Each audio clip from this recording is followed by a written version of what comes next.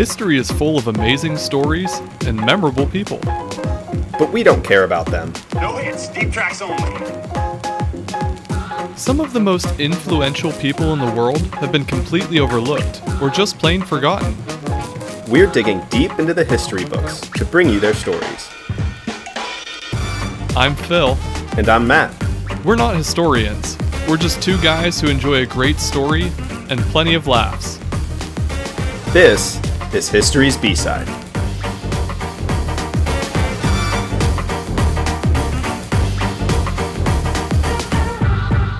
Today's B-Siders are Hello Girls. I had a feeling that you saying this episode title, Hello Girls, would remind me of my favorite character, Super Matt. Oh God. I knew this was your connection. For our listeners and probably a lot of our friends who maybe don't get that joke, I used to always refer to Matt as having an alter ego anytime he got out of a relationship that he would turn into Super Matt, which was just the extra flirty version of Matt. I wasn't comfortable with being alone with myself. I had to put the energy somewhere. Not that Matt was ever like jumping around between different girls and stuff. Like you were always relationship Matt, but it would just be funny that after you got out of like a long relationship, you'd be like open to talking and hanging out with anyone.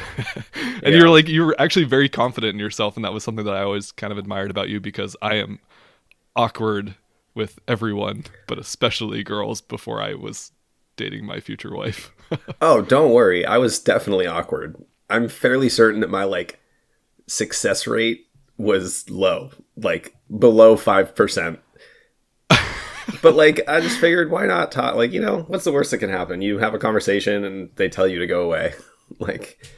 Yeah, but I mean, I think as young men growing up in a society where we typically expect the men to approach the women in a dating situation or prospective dating situation, we'd sat around at coffee shops or bars and had conversations about, actually going up and talking to a girl. And I feel like in our friend group, you were the one who was always most likely to actually have the confidence to go do it. And I know that you actually did on a few occasions, and I was always like, I don't know that I would have done that. Yeah. I mean, it helped that Rita and I started dating pretty early on. We were dating for a while, so I could always talk from the perspective of I don't have to be that guy. I'm not the one that has to put myself out there. But Right. Some of our other friends that we hung out with, we'd give them a hard time, but you were the one who would actually go confidently talk to someone. Yeah, I mean, I think maybe you saw the outer display, but I was definitely not confident. As confident, I think, as I made it seem. I think a lot of me was intentionally making myself do that to try to get over the anxiety and fear of, approaching people, approaching strangers, and also of getting rejected, right? That's never fun. But yeah, I mean, I think that's a doesn't kill good you. that's a good mindset to have too. Just getting yourself comfortable in social situations, and also being clear in our thoughts on this is just that you were obviously very respectful in the way that you weren't creepy trying to go up to some girl at a bar and take advantage of her in that way. That's maybe a problem that we have in our society. Not maybe a problem, that is a problem that Yeah. a lot of men have in the way that they approach and behave towards women. And that is certainly not what we're talking about. We're just talking about self-confidence and Yeah. being able to go up to someone and greet them for the first time, someone who you don't know. What I think that is, for me at least, the fear of just a blind approach to a stranger in a bar was more based in fear that I would come across as creepy, because I am cognizant of the way a lot of men act towards women, and less about me being worried about rejection. Because like I said, even though rejection hurts and it's uncomfortable, it's you get over it pretty quick. It's whatever. Okay. Yeah. Especially from a stranger who you don't have to interact with beyond that point. Right. But I'm sure a question that you often asked in these, I guess we should say few times that you actually did approach a stranger, was asking for her phone number. Yes. I got a lot of fake ones. Really? That's actually the worst. Yeah, when you like either message and they never respond, which could be a fake number or could just be them blowing you off. But the worst ones were like I would message them or call them and it would be like somebody completely different. They'd be a guy. I was like, alrighty then. That's so awkward. Yeah. See, that's actually kind of funny because while this whole like dating or approach to dating doesn't necessarily tie into today's episode, that giving the fake number would have been solved by us just living in the time period of today's episode because phone numbers weren't really a thing. You would have just needed to know her name and, you know, you could walk up to anyone and ask their name and it wouldn't be as weird as asking for their phone number, I feel like. Yeah. So I guess we can kind of dive into today's topic a little bit. And like I said, it doesn't really have anything to do with dating, but we are going to talk about phones and kind of a little bit the history of phones and how they were operated. And I want to give a shout out to one of our listeners and actually someone that I know outside of the podcast, my friend Catherine, who recommended this topic to me quite a while ago. And I feel that now that we're in 2022 and recording more History's B-Side episodes, that I should probably start getting to the list of episodes that have been suggested to me. So I'll try to work some of those into my topics for the next couple weeks for sure.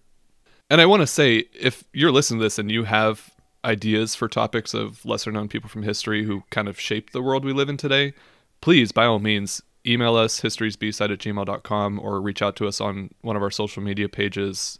Most of them are at Histories B-Side, because while we do have a list of topics that we want to dive into, it's kind of cool when people get the idea of, you know, what we're doing with this podcast and want to hear about stories. We'll happily research them for you. You just got to send us what the topic is. Yeah, we're always looking for topics. Desperately. Well, you less than me. I feel like you have a pretty good bank. You're even kind enough to share your bank with me in weeks past. It's dwindling down, though. Not too much. I mean, I have a lot of episodes ready to go, but I keep putting some of them off because I'm just like, I find a new topic that I really want to get into and I really want to research more. Yeah. But figured I should probably get this one out of the way because we had a listener who asked for it. Yeah. So like I said, today's topic is going to center around sort of the history of phones, telephones, and then it'll get into like a specific group of operators behind the telephones. You know, of course, who invented the telephone, right? Or at least who we credit with inventing the telephone. I haven't looked up to see if there's a History's B-Sider that maybe did it first. Yeah, that's true. We should find out. But it's generally understood that the telephone was invented by a man named Alexander Graham Bell. And we're not going to talk about him because he's obviously very well known. But in April 1877, a man named George W. Coy attended a lecture by Alexander Graham Bell. And this Coy had experience in the telegraph business, so he sort of worked in communications like this. And if any of our listeners are unsure what a telegraph is or how they work, check out our 4th episode on Jack Phillips, where we pretty thoroughly discuss it, I feel like. We're not... I think you did a good job explaining that one. Yeah. The two men made a deal to set up the first telephone exchange in the United States. And a telephone exchange was a central switchboard that allowed anyone with a telephone to call or be called by anyone else who had one. The phone that Bell originally invented was just one straight wire that was able to call two people at a very long distance. By that, I don't mean like on the other side of the room, like literally miles as long as the cable could connect them. But it would just be down one direct line. This new telephone exchange switchboard type thing would allow them to basically disconnect one line and reconnect it to another, so you could connect any sorts of phones as long as they had lines running to the central switchboard. Okay. So instead of you and I having a line running between us and me and Josh having a line running between me and him and so on and so forth, it would be a central switchboard with all of us having lines that ran to it? Yes. So we would each have, our phone lines would run to this central telephone exchange, and then an operator there would be able to unplug your line, connect it to my line, and then you and I could talk, or he could disconnect you and replug you to Josh, another friend of ours, and you'd be able to talk to him instead. That way you wouldn't have to have a line that goes to me and a line that goes to Josh, and Josh would have a line to go to you and a line to go to me, or vice versa. It would just be each one line going to the center place and then someone who could connect and reconnect them. And because telephones weren't super ubiquitous at that point, rather than having to dial a phone number, when you picked up a phone, you would just call directly to the central switchboard, and then there would be that operator there who would connect you to the person. You would just give their name, and then they would be able to plug and replug the line to connect you to the right person. Yeah. And that's where your social situation would be improved by not needing to know their phone number. You would just get their name, and then they could connect you to the right person. Yeah, that's true. That would have made it a little bit easier, I suppose. Less awkward. I've been thinking about phones, and just as researching for this episode, how different they are today versus what they used to be, because obviously, like, we are so reliant on our cell phones now. I think you can attest to this if you want to share a recent experience of yours. Yeah, I got the pleasure of driving back from Los Angeles International Airport to Portland without a phone, because my phone broke in the airport, and also I had 3 delayed and or canceled flights. So I ended up making the decision to drive back, and halfway up California realized that it was probably pretty dumb, because I had no telephone and no way to like navigate. The only reason I knew how to get back, because the same highway runs through LA, and the rental car guy was able to give me brief directions to get to I-5. But there were multiple points where I was like, I don't know what I'm going to do. Like at 2 or 3 a.m., there was a tire chain checkpoint right before you go into the mountains, which makes sense. Like, they're checking to make sure people have the right gear so that they don't get stuck up there. But I was like, oh my God, if they turn, like, I hope this car is all-wheel drive, and A, I hope it's all-wheel drive, and B, I hope they will let me go through with an all-wheel drive car without chains, because I didn't have any chains and there was nothing open. So I was like, the best, like, if they turn me around, I'm just gonna have to sit here and like wait, I guess, for the morning and something to open up. But luckily, the guy was like, okay, all-wheel drive, you can go. I was like, thank God.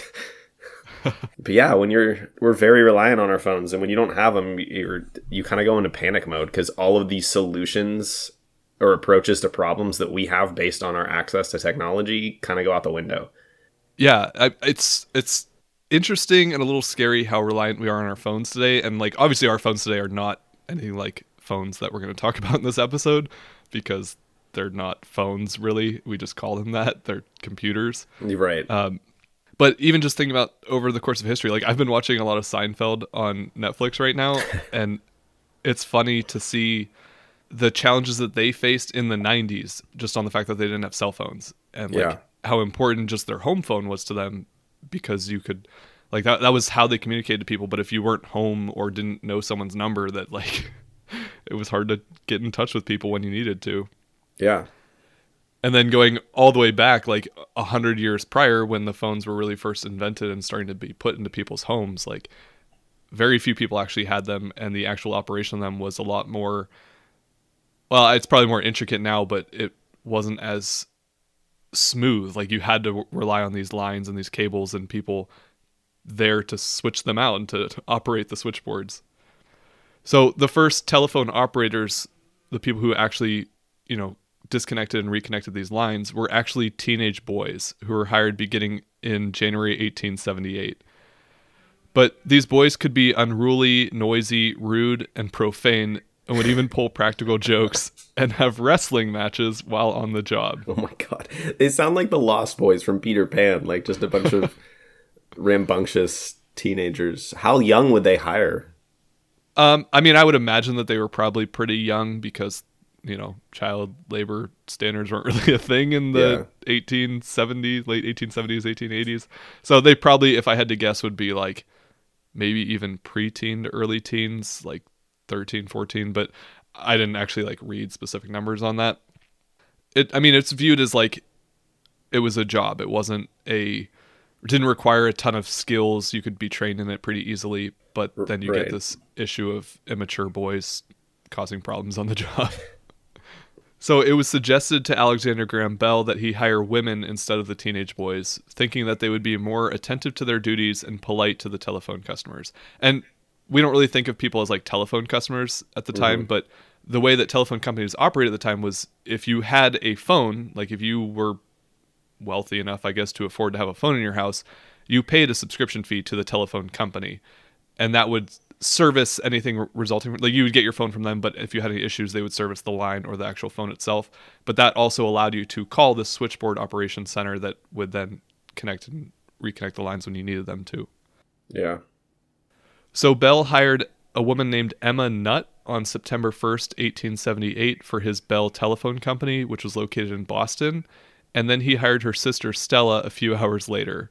These were the first two women hired as switchboard operators. And they were patient and polite women, but they had to stand 10 hours a day on their job. They were paid $10 a month. $10 a month? Yeah. Well, think about $1878, but obviously that's a pretty low wage. But I mean, they must have been good at it and must have enjoyed it to some extent. Emma actually held this job for 30 years. Oh, wow. And as the number of telephones in the U.S. increased, so did the demand for operators. In 1910, there were 88,000 female telephone operators in the United States. By 1920, there were 178,000. And by 1930, the number had increased to 235,000. And these are just female telephone operators. These were highly stressful jobs. The women were expected to connect calls quickly and correctly, each of them managing dozens of lines at a time.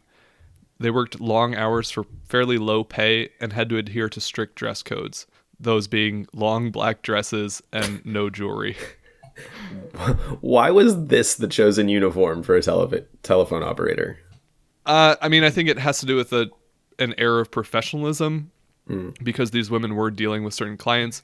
There's also, I'm sure, some levels of sexism for the time period. This was the turn of the 20th century, so, women in the workplace had to look a certain way.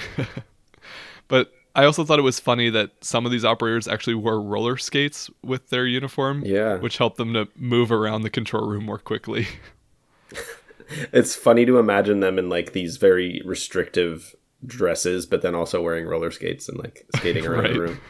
How big were the rooms? Do you know?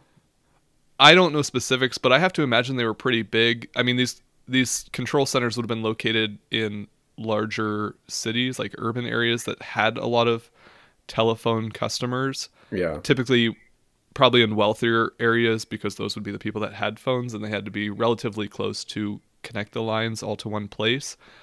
They also, and I don't know if this is in my notes later on or not, but these control centers would be spread out throughout the country. So if you had to make a long distance call, so something that wasn't basically within the same city, you would connect to the control center who would then connect you to a line to a different control center. So say you were in Boston and you were trying to call someone in, I don't know, Charlotte. What's another big city that would have been kind of farther away, but maybe had phones at the time somewhere in the South? You would connect to a call center in Boston who would then connect you to a call center somewhere in the middle, probably, who then connect you to a call center somewhere in the South, and then they would connect you to whatever the local line was there. So long distance calls actually went through a couple different control centers, which was a whole ordeal, but it allowed these phones to be more connected to each other outside of just their local region. Gotcha. It's crazy how far we've come. Yeah, I mean, I have to imagine that, like, I don't know how phones work today, but they probably do work on sort of a similar level. It's just instead of using these lines and cables, we're using like satellites and I don't know, stuff that's way above my comprehension level. Right. I actually thought of it a little bit like airports too. Like you have regional airports and then you have these bigger airports, so that, I mean, your flight pattern that you mentioned was going to go from Vegas to Los Angeles to Portland. So there may have been, if we're talking about phones instead, there may have been a direct line from Vegas to Portland, but if there wasn't, then you would have had to call the call center in Los Angeles, who would then call the call center in Portland for you. Not that, I don't know if those cities were super established in 1878, but just to give an example of how they worked. Yeah, I'm pretty sure they were. I feel like that was Portland too? I don't know when Portland was. Portland came along with like the Oregon Trail and the logging industry, which I think was pretty early. I don't know exactly when, but I want to say it was like early to mid 1800s. I guess Vegas probably would have been the newest of the three cities, right? Oh, Vegas? I don't know. The Vegas was connected to the California Gold Rush. Not that it matters. It's not really. I'm gonna find out. Where are you? Founded. So Vegas. Oh, yeah, you're right. Vegas was founded in 1905. This is relatively recent. Yeah. So, all right. So that's not a good example for telephones, but when I was thinking about how they work, it reminded me a lot of like airports and having regional airports, Sure. and then the kind of the big city airports as well. Yeah. So getting back to the women, they also, while working, were not allowed to talk other than to their telephone customers, but they couldn't socialize amongst the other operators, the other women they worked with. Was this like to keep them focused or keep them from getting distracted? Or was it just another like mindless Yeah, sexist rule? I'm sure it's both. I mean, I think it's to keep them focused on their work because they had issues with the teenage boys who clearly were not. But I think it was, again, going with this era of professionalism when a customer called the control center, they simply answered the phone, connected them to who they were supposed to, and they were done. So it wasn't like they weren't chatting with the customers and they weren't distracted by their other operators that they were with. There was also this unwritten rule that existed that supposedly did not allow the women to be married. And in some like circumstances, they actually mentioned of women who got fired after they did get married. So I don't know how that connects at all. Maybe just the idea that like once they're married, they should be working in the home. I don't know. That doesn't sound great, but that was something I came across. Interesting. Yeah. What a weird rule. Right. Regardless, being a telephone operator was viewed as an important and respectable job for women at the time when not many jobs were available to women outside of the home. Yeah, it seems like that kind of acted as like a transition into working life for women in other industries. It certainly was a stepping stone. I mean, this is one of the first jobs that really women could, I guess, work for like an actual company. Like these telephone companies were new, but they were huge and very important to the future of society, as we can see today. Yeah. But I mean, you didn't have a ton of women that actually were in the workforce as we would consider it at the time. So it was like a way for women to not just be the caretaker or the stay-at-home wife or anything like that, or some of the other jobs that we've talked about women in this time period, like working in laundry or childcare, things like that. Like this was an actual job that you got up and went to work, and that was fairly new for women in United States history. Yeah. So these women telephone operators are going to be a key part to today's story. We're going to talk about one of the more important groups of female telephone operators, but first we're going to take a quick break, and then we will be right back.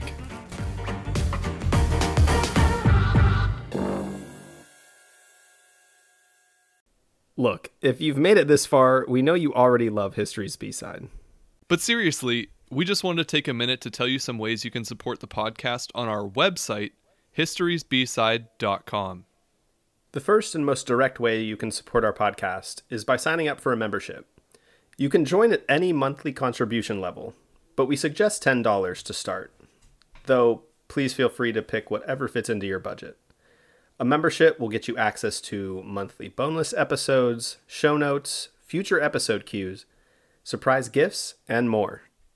We also have on there our merch shop, which includes things like t-shirts, hoodies, hats, drinkware, bags, stuff for adults, kids, and dogs, so you can rep your favorite history podcast everywhere you go.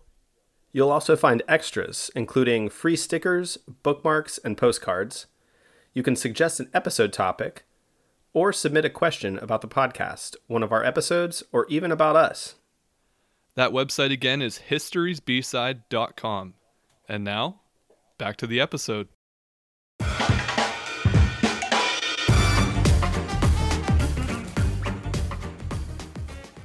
All right, welcome back.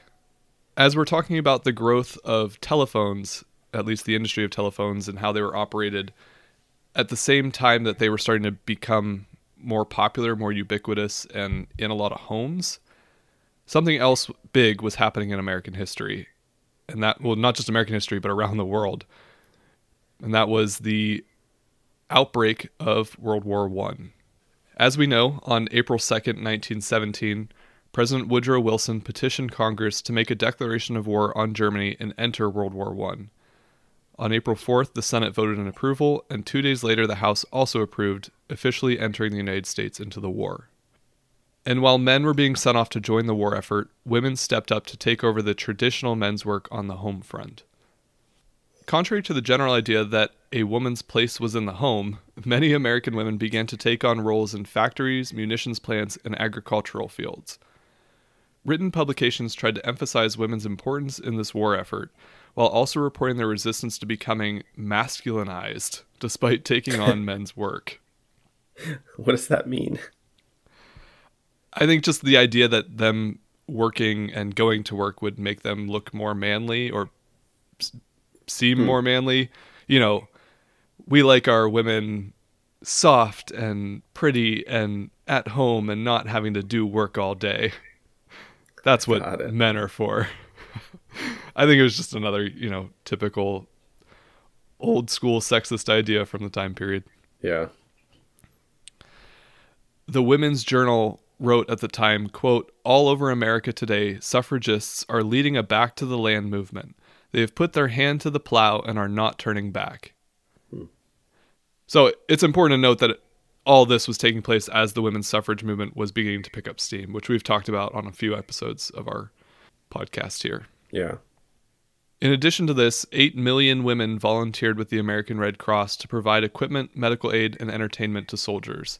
Their motor service provided transportation to canteens, hospitals, and camps, and they also served as motorcycle messengers and were trained as auto mechanics.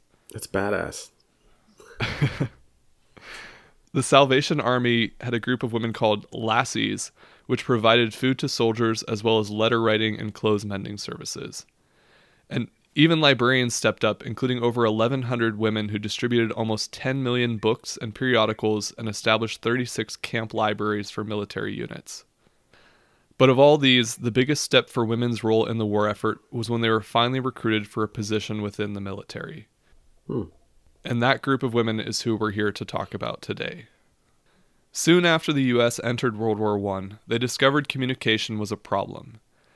At the start of the war, the U.S. Army's Signal Corps had only 11 officers, 10 men at their Washington office, and 1,570 men stationed around the country. They were short on operators, particularly bilingual ones, to aid the units stationed in France. By September of 1917, Army camp commanders began to petition the U.S. government to build barracks for women who could be telephone operators in charge of communications. Initially, these requests were denied because Army regulations dictated that other than nurses and hospitals, only men could serve in the Army. Those darn regulations. Yeah, right? Rules cannot be broken. Or changed. After being persuaded by the Signal Corps and the American Telephone and Telegraph Company, better known today as AT&T, the Army relented and allowed the recruitment of female operators. I feel like that's very typical for America, is that a big company stepped in and forced policy change. Good old corporate America. Big phone, as we call it today. Initially, they allowed the recruitment of female operators only when men were not available. The women had to be unmarried. So, I mean, I noticed this is the second time you've mentioned that they needed to be unmarried. What made this condition so important? It actually, I guess, has a little bit of reason for the military purpose. I don't fully understand why the other telephone, like the domestic telephone operators, had to be unmarried. But in the military, they were worried about women whose husbands were also in the military. Number one, because then they weren't at home on the war front, but also because they thought it would be a distraction for a woman to be overseas with her husband. So of course. Not to say that like married couples can't serve just as well as unmarried people, but I guess that was their thinking at the time for why they wanted unmarried military telephone operators. Yeah. They also wanted these recruits to be bilingual, obviously because they were serving mostly in France, but around Europe, that they'd have to be able to speak the local languages. And they specified that the women had to be, quote, of mature age and high moral character. But also these women would be under constant supervision. Gotta micromanage. Of course. On November 8th, 1917, General John Pershing, which if you aren't familiar with World War I military history, he's an important guy, but we also mentioned him on the Sergeant Stubby episode because he awarded him with some kind of medal. Yeah. General Pershing sent out a communique requesting the recruitment of these women. The request said, "On account of the great difficulty of obtaining properly qualified men, request organization and dispatch to France a force of women telephone operators, all speaking French and English equally well." These women would be trained at various army camps across the U.S. The focus was specifically on women who were fluent in both French and English. So most of the women who would eventually fill these positions had at least one foreign-born parent, and many had prior experience working in telecommunications.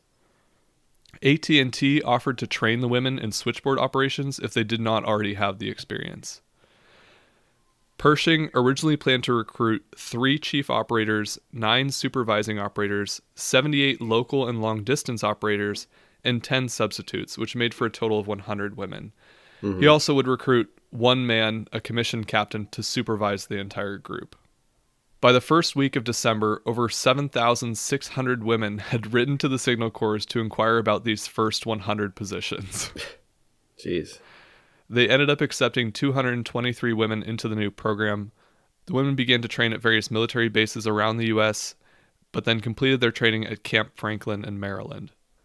By March of 1918, the first 33 of these women were shipped off to Europe to begin coordinating the communications of the American Expeditionary Forces in Paris, Chaumont, and other French locations, as well as London, Southampton, and Winchester in England. Aside from being much more skilled and efficient in telephone operations than their male counterparts, these women's voices were a welcome sound for the soldiers using the Signal Corps telephone system. As soldiers attempted to contact other units or commands through this system, they were greeted by one of the friendly operators saying, "Hello." And this is why these women became affectionately nicknamed the Hello Girls. Oh. Is this why we say hello on the phone now? It might be. I should have looked that up for this episode because I think that's really interesting. I wonder if it just stems from the fact that, originally when people made telephone calls, the first word that they would hear from the telephone operators was hello. Yeah. The first group of Hello Girls was led by Chief Operator Grace D. Banker. And for this episode, we're not really focusing on one specific person as our main topic. We're really talking about the group of Hello Girls. But Grace Banker was actually pretty important to the Hello Girls, so I wanted to give a little bit on her background too. So I guess she'll kind of serve as today's B-sider. Okay. Grace Derby Banker was born on October 25th, 1892 in Passaic, New Jersey. Probably should have looked up how that town is pronounced, but whatever. Her parents believed education was important, so she attended Barnard College, which was a private women's college with degrees in French and history. Upon graduation, she became a telephone operator for AT&T, and this was one of the few jobs offered to women at the time, like we said. She was very good at this job and was quickly promoted to the role of switchboard instructor. In December 1917, she came across the ad put out by the U.S. Army seeking bilingual women with experience operating telephone switchboards. Of course, that was her. She had a degree in French and also served as a switchboard instructor. Yeah. Also, her brother Eugene was already serving in the army in Europe, so Grace took this opportunity to also contribute to her country's war effort. She was selected for the Signal Corps Female Telephone Operators Unit, began her training, and soon set sail for General Pershing's headquarters in Chaumont, France. In her diary, she wrote that she, quote, "watched the Statue of Liberty fade from sight. For the first time, I suddenly realized what a responsibility I have on my young shoulders." After 5 months in Chaumont, she transferred to Ligny-en-Bois. Here she served as the chief operator of the Female Telephone Operators Unit. She assisted with the American assault on St. Mihiel, which was under German control at the time, by sending, decoding, and intercepting messages. And I came across a quote that I just realized I forgot to put in my outline here. These women weren't just speaking English and French and being bilingual. They spoke in code. The messages that they relayed were in code. So they had certain words that referred to different French cities and different areas or anything that they were communicating. Most of it was in code. And these codes changed frequently, like almost every week. So really, these women are super intelligent to be able to know all this and be able to keep information current and relay it quickly and effectively so that these messages weren't being intercepted. Right. But not only that, in these different assaults, they were literally operating from the trenches. They were under aerial attacks at times. And like their lives were literally in danger. They were essentially working on the front lines. Yeah. That's crazy. I can't imagine doing any job there, but like having to do this job where you have to be highly focused and translate different languages while in a war zone would be pretty difficult, especially for being the first women to like serve in these types of positions. The women were actually equipped with helmets and gas masks due to their proximity to the battle lines. Grace Banker would later aid in the Meuse-Argonne offensive, which is a callback to Sergeant Stubby. Yeah. He was also serving in that offensive. And I just think it's funny that, like, obviously these are our two biggest World War I B-siders that we've talked about. Yeah. And their paths may have crossed. I didn't find anything that, like, specifically mentioned it, of course, but it's interesting to think that they might have been in similar places. This Meuse-Argonne offensive was a series of battles which ultimately led to the Allied victory of the war. Following the armistice on November 11th, 1918, she transferred to Paris where she worked at President Wilson's residence. Again, somewhere that Sergeant Stubby would have intercepted her path. This episode in particular has a lot of callbacks. Yeah, for sure. You got Stubby, Wilson, Jack Phillips. Later, Banker would join the Army occupation of Koblenz, Germany, and here she received the Distinguished Service Award. Her commendation read, "For exceptional ability and untiring devotion to her exacting duties under trying conditions, to assure the success of the telephone service during the operations of the First Army against the St. Mihiel salient and the exertions of the north of Verdun." Only 18 Signal Corps members received this same honor, the Distinguished Service Award. And I didn't find anything that specifically said this, but I have to assume that these were some of the first women to ever receive this type of honor. Yeah, I tried to look it up, but I couldn't find any information either. I mean, these were really officially the first women to serve in the U.S. military. Well, not the U.S. military, but to serve in the U.S. Army. The Navy did have women serving in different positions, but these women specifically are noted as the first like official capacity with the U.S. Army. We've talked, of course, about women serving in the Revolutionary War, but even then they weren't technically serving for the Army or any kind of official capacity. Banker was discharged in September 1920 after 20 months of service. Upon her return, she married Eugene Paddock and spent the rest of her life raising their 4 children. She died of cancer on December 17th, 1960, but she said of her time with the Hello Girls that our work made me a bigger person than I ever was before. So let's talk a little bit more about the Hello Girls. This first group of female telephone operators departed for Europe in March of 1918. By September the same year, General Pershing determined the need for 130 additional operators and then 40 more every 6 weeks through 1919. Wow. So clearly they were effective if they needed so many continuously joining. Yeah, I mean, communications were extremely important to the war effort, specifically on the battle lines like we talked about. And I read in one of these articles that these women could actually manage like 5 lines for every 1 line that a male operator could handle. And I don't know, like, maybe that's a commentary on men being kind of dumb or lazy or just the fact that they weren't trained in this. Like, women had been handling the telephone lines at home, so yeah, obviously you pull from people who have experience doing it. And I think that's a big part of, like, what a glaring error by the military to not be doing that already, just entirely based on the fact that they didn't want women serving. Right. The War Department reached out to the YWCA, who helped coordinate housing and transportation for the new female recruits. Each of these operators would be in charge of managing 50 phone lines while they were working on the front lines. Wow. That's so many. I don't know how I'd focus on that much stuff at one time. I wouldn't be able to keep track of it. I think I'd have a hard time keeping track of 5 lines, but I guess that's exactly what we just said about commentary on men not being very good at these types of jobs. And that's more a comment on men, you know, I don't know, not knowing what they're doing. Yeah. In total, 450 women were selected for this program, though it seems unlikely all of them would have actually served in Europe. Where else would they have been stationed during this war?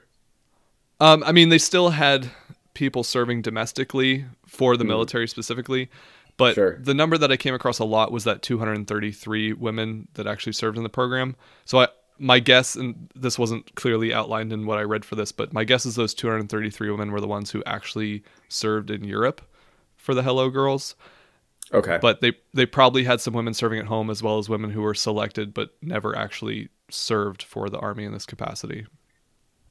2 days after the armistice, the chief signal officer for the First Army stated in his official report, quote, "A large part of the success of the communications of this army is due to a competent staff of women operators." Clearly they were important to the success of the army in World War I. After the war, there was always debate as to whether these women were classified as soldiers or even members of the U.S. Army. Although the women underwent Army training, wore Army uniforms, and swore an oath to abide by Army regulations, senior officers sought to only classify them as, quote, civilian employees. An internal Army memo claimed that the women were authorized by contract and not by Army regulations. Yet, no such contracts ever existed. Telephone companies recruiting the women claimed that the girl telephone operators would be regular Army, and letters sent to their recruits stated, "This will be the only unit composed of women which will actually wear Army insignia." And even press at the time referred to them as, quote, young women soldiers. This confusion became a problem when the war ended, and the women were denied honorable discharge papers. These discharge papers were only awarded to soldiers and not civilian employees, and it made the women ineligible for war bonuses, military pensions, and other benefits. Over the years, persistent efforts were made to give these women their veteran status, which was led by one of the former operators, a woman named Merle Egan Anderson. Between 1924 and 1977, at least 24 bills were introduced before Congress attempting to give these women their credit. These bills were often buried in congressional committees and ultimately unsuccessful, which Typical. seems like a commentary on our Congress even today. In 1976, a Seattle lawyer named Mark Howe teamed up with Anderson to again push for military recognition of the Hello Girls. Howe worked with several members of Congress to reintroduce these bills for the women's veteran status. And finally, a bill was passed and signed into law by President Jimmy Carter on the 60th anniversary of the World War I armistice in November of 1979. Jeez. Only 70 of the women who served with this group were still alive. Grace Banker, the one that we mentioned earlier, obviously passed away before the Hello Girls received any of their due credit. Yeah. But 18 of the women from the original 33 who first served in Europe were still alive at this time. And an Army general visited each of the surviving Hello Girls at her home to present her with an honorable discharge. Finally, the women received their credit. Finally, 70 years later, after over half of them were gone. Yeah. I don't know. I mean, I think this was a really interesting topic because these women were clearly important to the war effort, and they were notable for being the first women to really serve in the Army. And then even the Army didn't give them credit for their significance. Right. Yeah, it's bonkers. How long it took to give them credit. Even while admitting like the need for them and the service that they provided during the war, like you think it would have been a little easier to just give them credit. Yeah, I mean, clearly the male operators that were there before weren't cutting it. They wouldn't have recruited women in the first place. And you know how difficult it can be when you don't have proper communication trying to get through a difficult situation. Yeah, it's terrible. And all I was driving up the middle of California. I wasn't trying to go to battle and Under find aerial coordinates. assault. Yeah. So, is it safe to assume we think the Hello Girls are good people? Yeah, I mean, I don't think we have anything negative to say about them. I mean, they're kind of like Stubby was a good story. That's the one we're kind of drawing this comparison to just because it was the time period. But Stubby was a good story, but I don't know how much we would consider him an actual war hero, even though we kind of did in that episode. But like these women, I mean, I don't know how you define war hero, but like they were clearly very important to the success of the U.S. Army during World War I. And, you know, Yeah. like we kind of just said, without proper communications, who knows how that would have been different for like just the success of the army and what they were able to accomplish. So yeah, I mean, I think they're Yeah. clearly very important to history. They're very important to the future of women in the workforce, women in the military, and our country's changing attitudes toward women equality at this time period. I think it showed that women could serve in the same way that men could, that they were equally tough and strong and able to be effective. They weren't just home caretakers, like I think Right.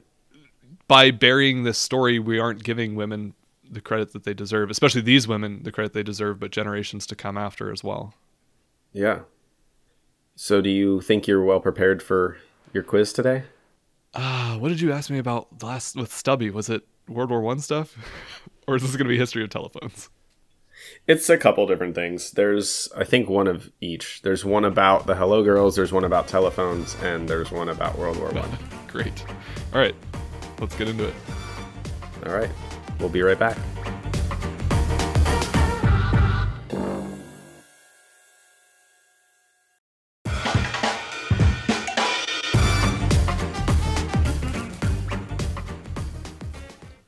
All right, welcome back. As many of you know, we like to end each episode with a short 3-question quiz for our host to test out his knowledge and research acumen, and also to give our listeners a chance to test their own knowledge.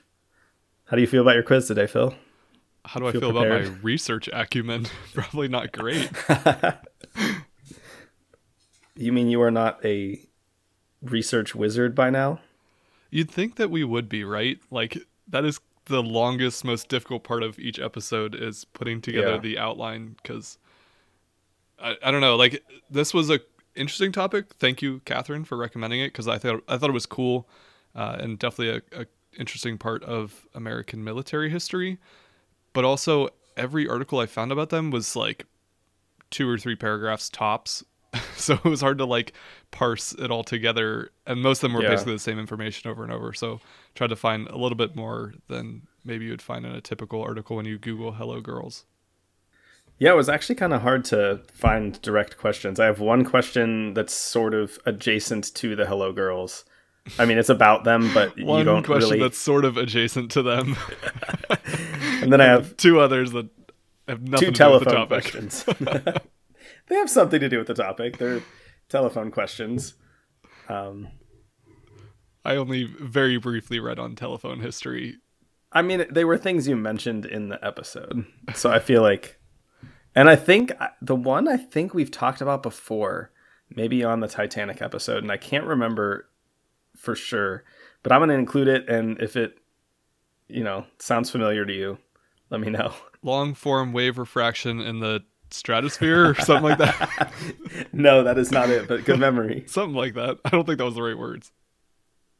So for your first question, this question was going to be what other telephone companies existed alongside with the American Telephone and Telegraph Company, but apparently they were it.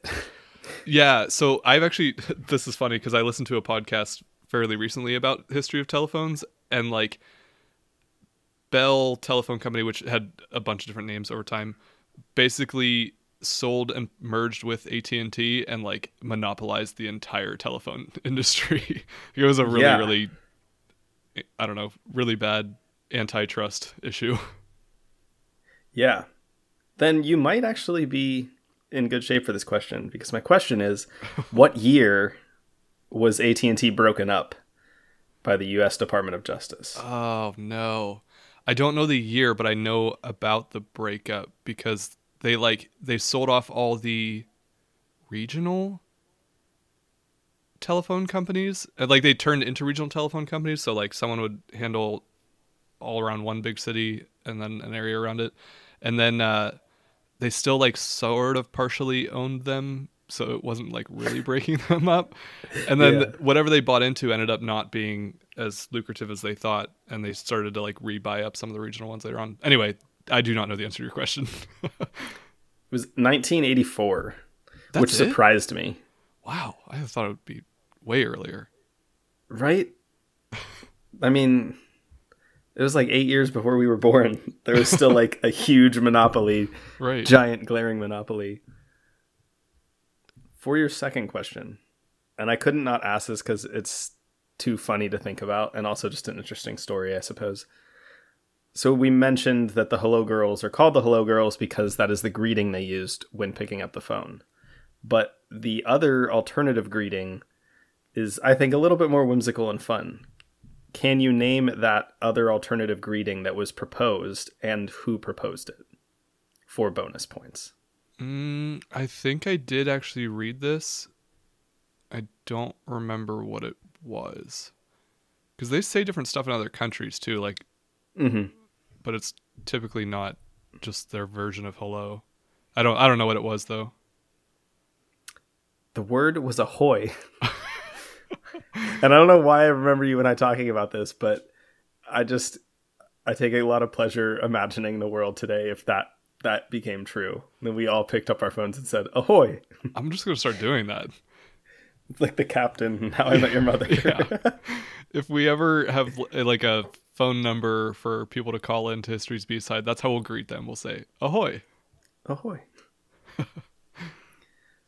So to expand on that a little bit, the Oxford English Dictionary says the first published use of hello goes back only to 1827. And it wasn't mainly a greeting back then. It was actually used to attract attention, like when you're yelling at somebody, like, hey, still used hello, like that. What do you think you're doing? Well, yeah, we do. I just find it funny that it had this more like aggressive usage. Anyway, Thomas Edison was the one who suggested using that for the telephone, but his rival, Alexander Graham Bell, the inventor of the telephone, was the one who thought it would be better to use ahoy. In fact, he did use it for the rest of his life. Wait, so Bell used ahoy? Bell used ahoy, Edison suggested hello, and Alexander Graham Bell refused to not use ahoy for the rest of his life. I don't know enough about Alexander Graham Bell other than the fact that he invented the telephone, but like I get the sense that he's just very pretentious. That anyone that would use ahoy would probably come off as very pretentious. Yeah. And for your third and final question, we talked about how many of the Hello Girls that were recruited had to speak both French and English and be fluent in both.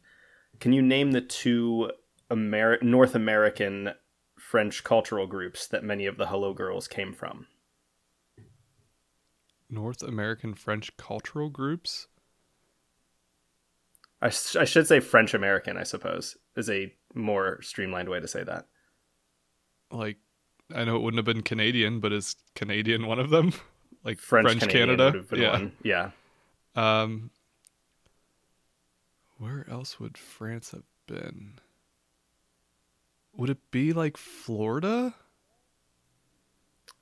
Close, but it's not Florida. So the Caribbean somewhere? Mm-mm. We've been there. You and I have been there? Oh, like Louisiana or Yeah. New Orleans. Oh, okay. Creole and Cajun. That makes sense. I was thinking like that's still part of New France, as we talked about on our last episode. That was a hard question to word and to understand at first. But that makes sense. That's cool. yeah. Came from the north and the south.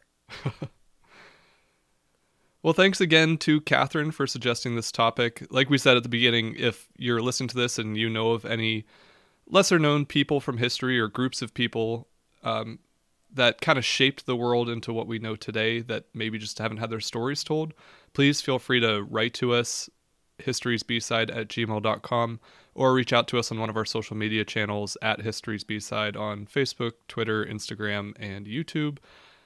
Or, we're not that hard to get a hold of, so you can find us No, we're not. any way that you'd like, and even one of our personal social medias. And we're happy to, research it more and try to present an episode like this. You don't really need to know the whole backstory on it. Just give us a name or a group of people, and we'll try to do it for you. Yeah. Thank you guys so much for listening. We'll be back next week with more History's B-Side. History's B-Side is an independent, listener-supported podcast. Leave us a review or subscribe to the show on your favorite podcasting service. And follow along on Facebook, Twitter, and Instagram at History's B-Side. Send us your feedback or inquire about sponsorship and advertising opportunities by emailing us at podcast@historiesbside.com. You can support the show by becoming a member or making a one-time contribution at historiesbside.com. While you're there, check out our merch shop, extras, and more. This episode was researched and produced by your hosts, Matt Melito And Philip Hall. Thanks for listening to History's B-Side.